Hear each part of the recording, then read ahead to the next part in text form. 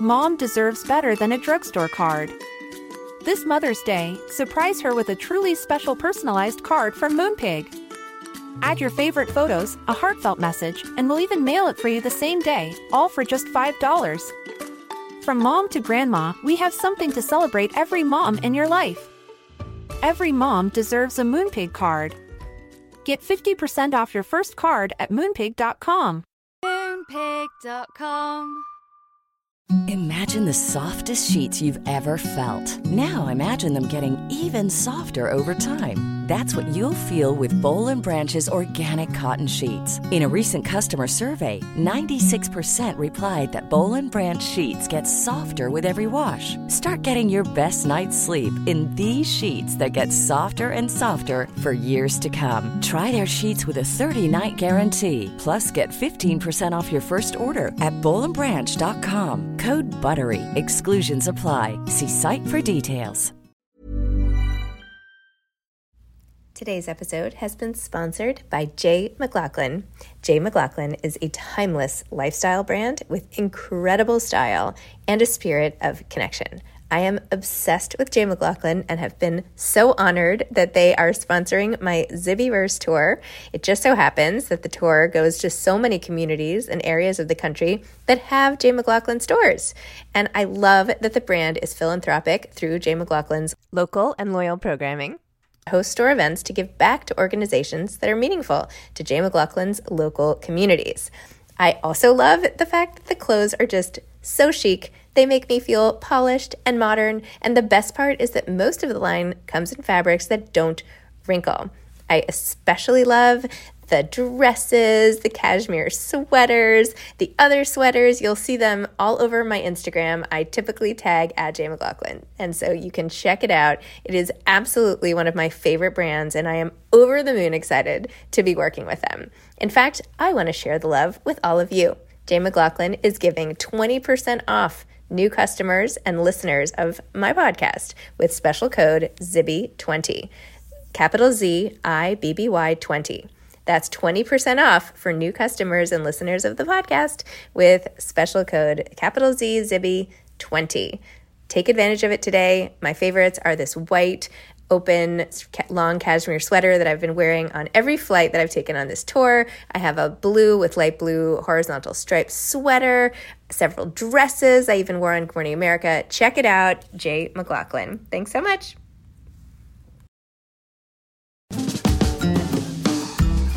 Hi, I'm Zibby Owens, the creator and host of the award-winning podcast that you're listening to right now. Thank you so much, called Moms Don't Have Time to Read Books.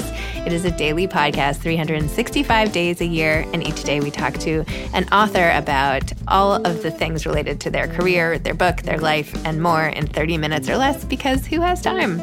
I am now an author myself, although I wasn't when I started this podcast, and you can get my new memoir, Bookends, a memoir of love, loss, and literature, wherever books are sold starting July 1st, and my children's book, Princess Charming. You can learn more about me at zibbyowens.com, but really you're here to learn more about the authors, and that is what we're going to do. Also, be sure to check out all the other podcasts in the Zcast Podcast Network. You can learn more at zcastnetwork.com and definitely check out those shows as well. Hi, podcast listeners. I just wanted to wish you all a very happy Thanksgiving, a happy Thanksgiving week. I hope you're catching up on all the back episodes that you may have missed now that you're driving all over or flying or doing whatever. And I just wanted to say how truly, truly, truly thankful I am for all of you tuning in regularly, listening to these episodes. I'm thankful for all the authors who have come on as guests and who continue to listen, and just everybody who has made this podcast really take off and enabled me to do things like start a publishing company and open a bookstore and do all the things I'm doing. I don't know. Without all of you listening and supporting the show, none of this would be possible. So from the bottom of my heart, thank you, thank you, thank you. Have a great Thanksgiving.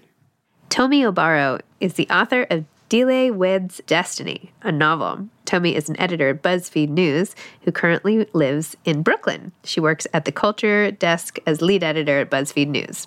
This is one of the several co-hosted episodes by Alicia Fernandez Miranda, whose own book, My What If Year, is coming out from Zippy Books in February of 2023. Listen to their conversation here. All right. Well, I am really excited to be here with Tomi Abaro, the author of Dele Weds Destiny, which is coming out in paperback soon. It is coming out in paperback. I'm not sure yet when it's coming out, but it came out in June. So it came out earlier. Because I wasn't sure if they were timing this to the paperback release, but I'm not sure. Maybe not. It's a while away. Okay, not to worry. Well, I don't care what format you buy this book in, but you should really go out and get this book. I loved it. And Tomi, welcome to Moms Don't Have Time to Read Books. Thank you. Thank you for having me. I will try to contain myself from spending the whole time talking about all the things I loved. But the first dozen pages, you just had everything for me. You had a dramatic foreshadowing of events. You had a multi-generational story featuring Americans and immigrant Americans and their families, and which is always something that gets me. And you had a wedding, which is basically my favorite plot device to read about anyway. So, but I'm not going to spoil this book for people. Why don't I let you start out by telling everybody a little bit about what this book is about?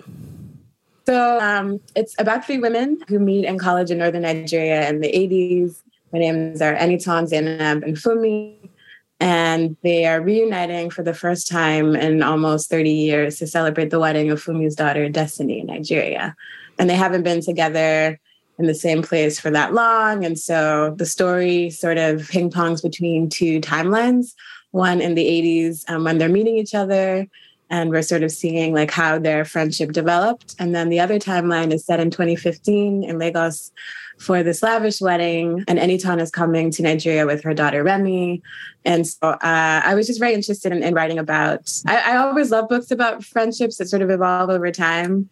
And then I, have been to my fair share of Nigerian weddings, and I've always thought that there was a source of drama there. And then my mother has a similar sort of relationship. And I always say very, very loosely based, but that the idea of friendships, they haven't lived in the same country or certainly not in the same state, for decades. And so those are all things I was interested in exploring in the novel. I saw that in your acknowledgments that you noted your mom and your 2 aunties as your inspiration. And I loved that was kind of your inspiration. So, or, kind of loosely based. Are they still close friends? Is that a friendship you grew up watching kind of evolve over time? Yeah, definitely. I grew up with them, essentially as my aunts, and their kids and my cousins. I had a book event in Atlanta where one of my aunts lives there, and we stayed with her and her family.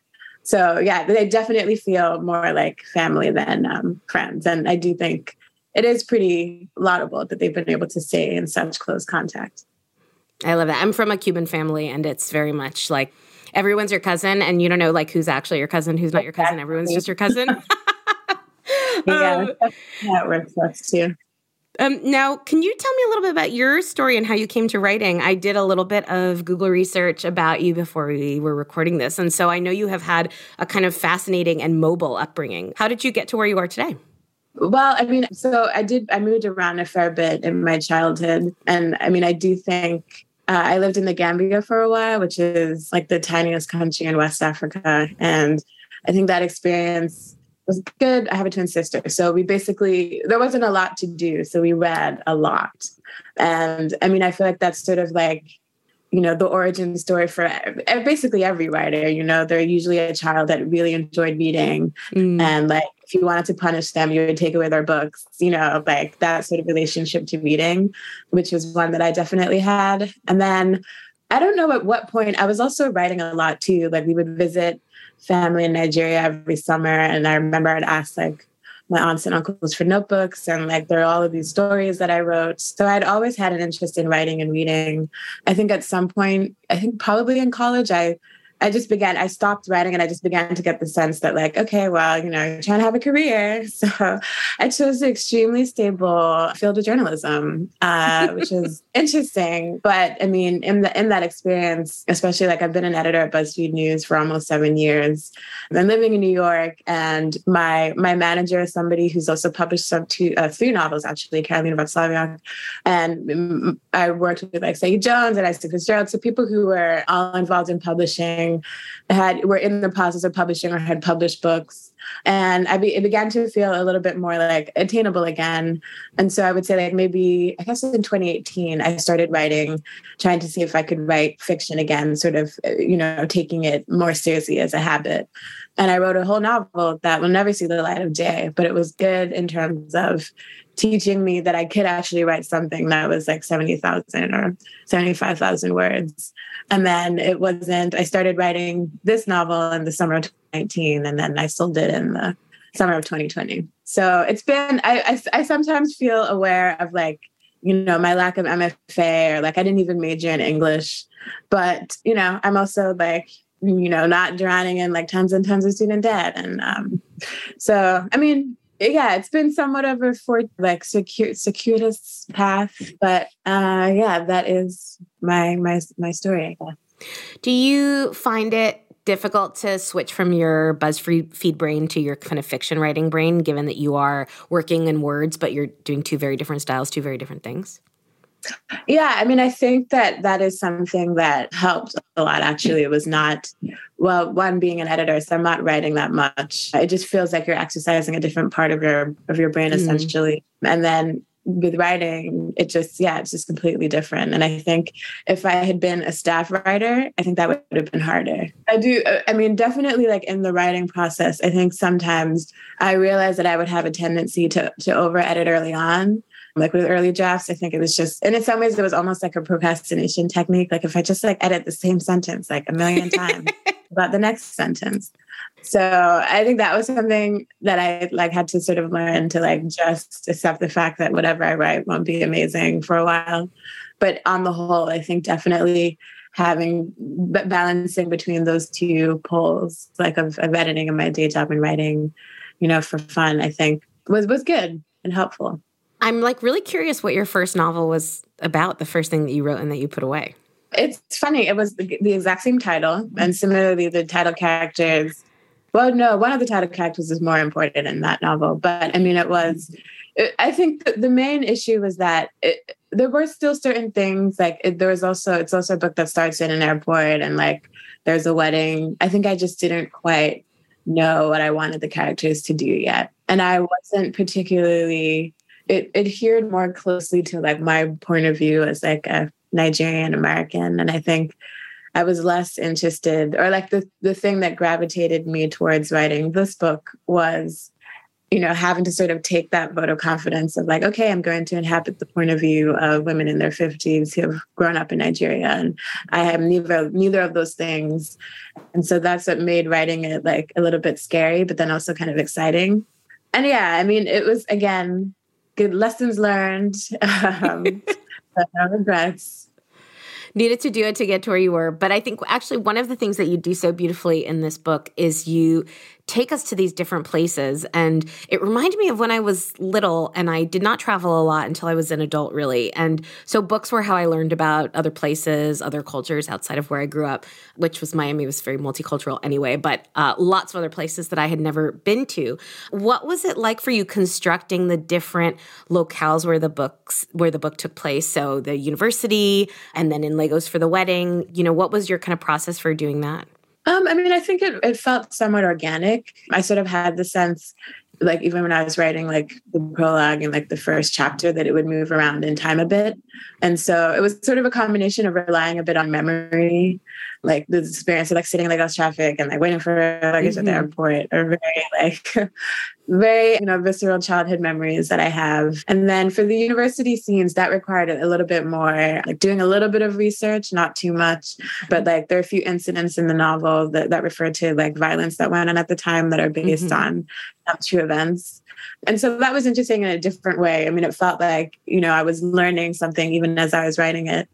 And then also I like read a few books, and then would also like watch like YouTube videos that people had posted of like their dorms, or like just or like hiking and like Kafana Hill and all these sorts of things. So it was like a combination of like memory, a little bit of research, a little bit of imagination. And that was sort of how it worked. You definitely took us there. And I also loved everything about the wedding. And I saw on your Instagram that you went to a fake wedding the other day. Can you just tell me a little bit more about that? Because I sort of love that and feel like I would like to somehow make fake weddings a part of my life. Yeah, it was very interesting. And it's sort of like fortuitous that like the event was happening around like when my book was coming out, so I could write about it as like promo or whatever. But yeah, there's this group of young Nigerian American guys who call themselves the Vibes and Trips Crew. And during the pandemic, I think like in like the summer of 2021, one of them who's like 22 was like, oh, I miss going to a wedding. Like, what if we threw a fake wedding? And so they did. And like the bride and groom didn't know each other. He played the groom. He like DM'd someone to ask if she would like play the bride. And they had like a fake pastor. And for that wedding, it was like a Western wedding. So she didn't wear white, but she wore like this gold dress. And then they like had a party. So I think he paid like maybe 20 or $50 for like open bar, Nigerian food. And then they had a DJ.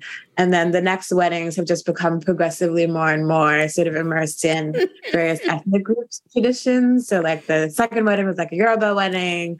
The other wedding was like an Igbo wedding. The one I went to was like Ghanaian and Nigerian. And it was like all of these like Gen Z Zoomers who like had barely heard of like, I felt so like, you know, like the millennial cringe. I felt so old. I felt so and hip, but it was really beautiful to see because, you know, they had a live wedding band. So they were playing like Nigerian music and everybody was dancing. And like as somebody where I've grown up in America, I haven't necessarily lived in places with a ton of Nigerian community to sort of see like people younger than me, like really steeped and aware of those traditions was cool. But yeah, it was very weird. But I mean, it's like interesting. So I was like, it's cool that they're doing. Hey, I'm Ryan Reynolds. At Mint Mobile, we like to do the opposite of what Big Wireless does. They charge you a lot. We charge you a little. So naturally, when they announced they'd be raising their prices due to inflation, we decided to deflate our prices due to not hating you. That's right. We're cutting the price of Mint Unlimited from $30 a month to just $15 a month. Give it a try at mintmobile.com/switch. $45 up front for 3 months plus taxes and fees. Promo rate for new customers for limited time. Unlimited more than 40 gigabytes per month. Slows full terms at mintmobile.com. Even when we're on a budget, we still deserve nice things. Quince is a place to scoop up stunning high-end goods for 50 to 80% less than similar brands. They have buttery soft cashmere sweaters starting at $50, luxurious Italian leather bags, and so much more. Plus, Quince only works with factories that use safe, ethical, and responsible manufacturing. Get the high-end goods you'll love without the high price tag with Quince. Go to quince.com/style for free shipping and 365-day returns. Hi, I'm Daniel, founder of Pretty Litter. Cats and cat owners deserve better than any old-fashioned litter. That's why I teamed up with scientists and veterinarians to create Pretty Litter. Its innovative crystal formula has superior odor control and weighs up to 80% less than clay litter. Pretty Litter even monitors health by changing colors to help detect early signs of potential illness. It's the world's smartest kitty litter. Go to prettylitter.com and use code ACAST for 20% off your first order and a free cat toy. Terms and conditions apply. See site for details. You know? I love it. Maybe you write your next book about something like that. But I'm just like, I'm past the wedding stage of my life. And this year has been people's 40th. So there have been some big parties to get everybody together. And I think reminding everybody, especially after the pandemic, like how nice it is to spend time all together in a social situation, dancing, celebrating, just like being joyful all together. But now everyone's going to be 41 soon, so no one wants to do a big 41st birthday party. So I'm like, all right, crap. We need to find another way to have really big parties because it just seems brilliant. And I love a wedding. And you're absolutely right that weddings are full of drama. Have any of the bits and pieces that conspired or that happened at the wedding in the book taken from any real life experiences you have had? To a certain extent. I mean, I've been to like one or two pretty lavish weddings, but like, I mean, I definitely dialed it up a bit more. And that was like another thing where I kind of watched the Nigerians love a wedding video on YouTube. So like they will have these like incredibly ornately edited like traditional wedding ceremonies. And I just like watched a bunch of them and sort of like cherry picked some of like the more sort of cringe worthy moments. And like I have very conflicted feelings about weddings in general. Like, I mean, that there's this, she was part of like Aminatou Sow. She was like podcast host. And I don't even think she's active on Twitter anymore, but I remember a long time ago, she tweeted something like, getting married is not an accomplishment. And I feel similarly. It's like, in some ways it's a miracle if you find someone, that you get along with. But I think like the emphasis on something that you fundamentally don't have that much control over, like finding, a romantic partner, like the emphasis that we place on it. I mean, nothing I'm saying is like incredibly profound. Like I know other people feel similarly, but yeah, I was always interested in, and especially with certain kinds of Nigerian weddings, it definitely feels more about, showing off your wealth, or like more about the parents than like the people actually getting married. And so I was interested in sort of like, in some ways, subtly critiquing that, or even just like presenting it as it is, but like showing that like, there are aspects of this that are kind of unseemly, especially in a country with so much income inequality. And so tell us a little bit about your publishing process. So did you just write this? Everybody loved it and immediately came out. I wouldn't be surprised, by the way, if that's what happened, because the book is really good. But what was your process kind of from, okay, you've done it, you finished it, to getting published? It was pretty quick. And so I finished writing it in the spring of 2020. And then I queried a few agents, and then found the agent that I really wanted, PJ Mark. It was one of those rare moments where we got on a Zoom and I was like, okay, this is my agent. And he was like, you're my client. And it felt really symbiotic. Amazing. And then it was, we went to market, I guess. Or I don't know if that's the terminology. And it was like that aspect felt, in hindsight, I'm realizing I was very lucky. Like there was a lot of interest. So it didn't feel, it was sort of like the option of having choices is really, really nice. So I think that aspect was pretty seamless. And then I think it's like everything after that has felt a little bit more like, what's happening? Like, I don't, it's like the weirdness of like the post-publication. I feel like it's like a malaise that I've been warned about, or friends say like, after you publish a book, you're prepared to feel like a little bit weird, or like, you don't necessarily, your emotions don't necessarily align the way that Interesting. And what has your kind of promotion experience been like? And I knew you were on tour over the summer. Have you enjoyed it? Like, are you, what is your kind of feeling been through that process? I have mixed feelings. I mean, I think I'm just in general somebody who self-promotion isn't something that comes naturally to me. And so it always feels a bit like I'm like lying, or like I'm like, there's a part of me that isn't in alignment. And so it can feel very like disorienting. But I mean, it has also been really, really nice. I mean, I think just mainly in terms of just like the people from my life who have reached out and like who came to events, like some people who I hadn't spoken to in ages, who are really supportive.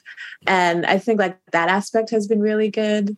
And then also just like, it still feels really thrilling to like go to a bookstore and like see my book, and like, go to the airport and like my book is at the airport store. And like, that is really cool. I think everything else, it feels, I mean, it like ebbs and flows. I think more than anything, it's just been surprisingly emotional, and like not one of like unalloyed, unabashed joy all the time. Yeah, fair enough. That's good. Good warning. I'll look out for my post-pub malaise when my book comes out.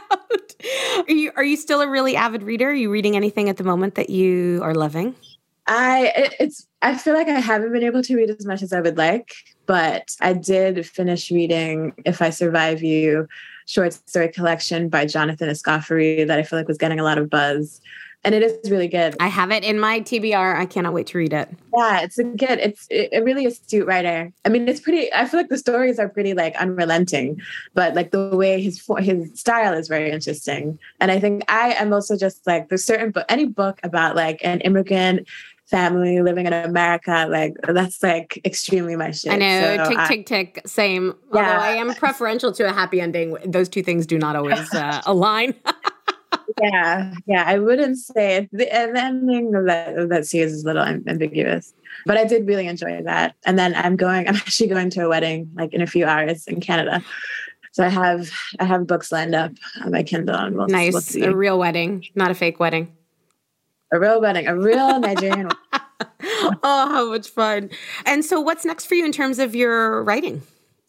I don't know. I mean, I feel like I had all these, like I was working on something in the beginning of the pandemic, and I probably need to go back to it. I think, I sort of put things on hiatus in terms of book promotion. And I'm also somebody who like tries to align with the seasons. And so like in the summer, it's very hard to be motivated to do anything indoors. So true. Now that things are cooling down, I expect I'll go back to that draft and kind of futz with it a bit. But I mean, the plan is to keep writing fiction, maybe nonfiction at some point, but I definitely want to keep writing. Would you dig back into this world at all? Do a sequel or a prequel or take one of the characters and kind of explore a different direction? Maybe. She says with a lot of self-interest. I'm like, I'm ready for the sequel. I'll take that. My podcast that I host on Zibby's Network is called Quit Your Day Job. So I have to ask you, if you weren't writing and editing, what else would you be doing with your life? I think I would honestly be chilling. Like I'm very much in alignment with, those viral TikToks that say, I don't dream of labor. So I would be maybe traveling, but I actually don't like traveling too much, like nothing too intense. But like, I mean, there are certain other countries in Africa I'd like to visit, hanging out with friends, like going to the beach, just very leisurely. That sounds great. Yeah, very leisurely activities, nothing too intense. Not trying to optimize anything. I would just be like relaxing. Sounds fantastic. Do you think you don't like traveling because you moved around so much as a kid? Definitely. I think that's part of it. Yeah.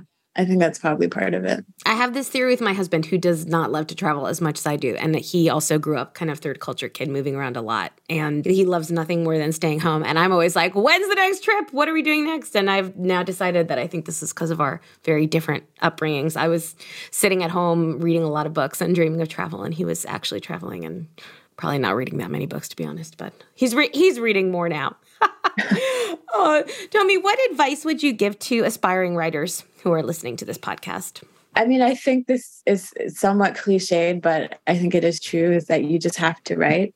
You just have to do it. And I think there was a time, sorry, this is my partner's cat. I don't know if you hear it, but no, but it's welcome to join if it wants to come and meow.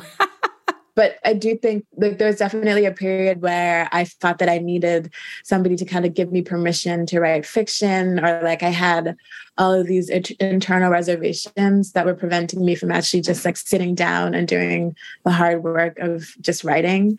And like, I think you just have to write. And that's the only way to see that if you have something there. And like, I'm talking to myself as much as to anyone else right now, because I'm also like, okay, if I want to write another book, I'm just like all of these ideas about like what I want it to look like. And I know at some point I just have to like sit down and write it. Great.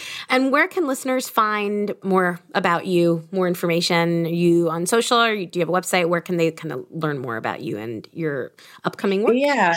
I mean, I have a website, tomiyobaro.com.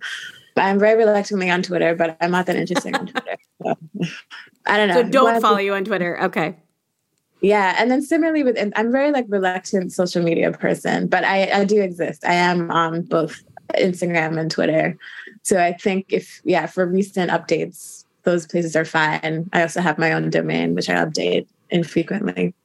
But yeah, you can find me there. I live in Brooklyn. So, maybe we'll see each other if you're in Brooklyn. Maybe around Brooklyn, maybe at any pay for admission ticket Nigerian weddings. People might be able to spot you there as well. Yeah. Oh, well, Tomi, it's been amazing to talk to you. Thank you so much for joining us today on the podcast. Thank you so much for having me. Thanks for listening to this episode of Moms Don't Have Time to Read Books. Don't forget to follow me on Instagram at Zibby Owens and at Moms Don't Have Time to Read Books. Also sign up for my newsletter at zibbyowens.com and sign up for my virtual book club and meet lots of authors on Zoom every other week. Thanks so much to Steve and Ryan at Texture Sound for the sound editing. And thank you to Morning Moon Productions for providing this fantastic intro and outro music.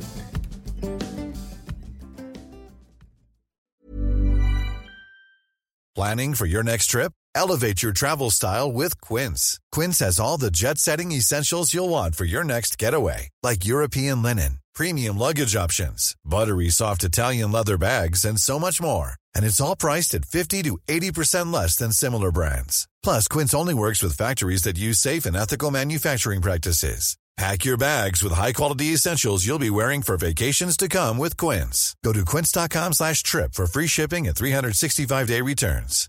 Mom deserves better than a drugstore card. This Mother's Day, surprise her with a truly special personalized card from Moonpig. Add your favorite photos, a heartfelt message, and we'll even mail it for you the same day, all for just $5. From mom to grandma, we have something to celebrate every mom in your life. Every mom deserves a Moonpig card.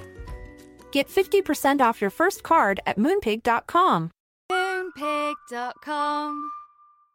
Imagine the softest sheets you've ever felt. Now imagine them getting even softer over time. That's what you'll feel with Boll & Branch's organic cotton sheets. In a recent customer survey, 96% replied that Boll & Branch sheets get softer with every wash. Start getting your best night's sleep in these sheets that get softer and softer for years to come. Try their sheets with a 30-night guarantee. Plus, get 15% off your first order at bollandbranch.com. Code BUTTERY. Exclusions apply. See site for details.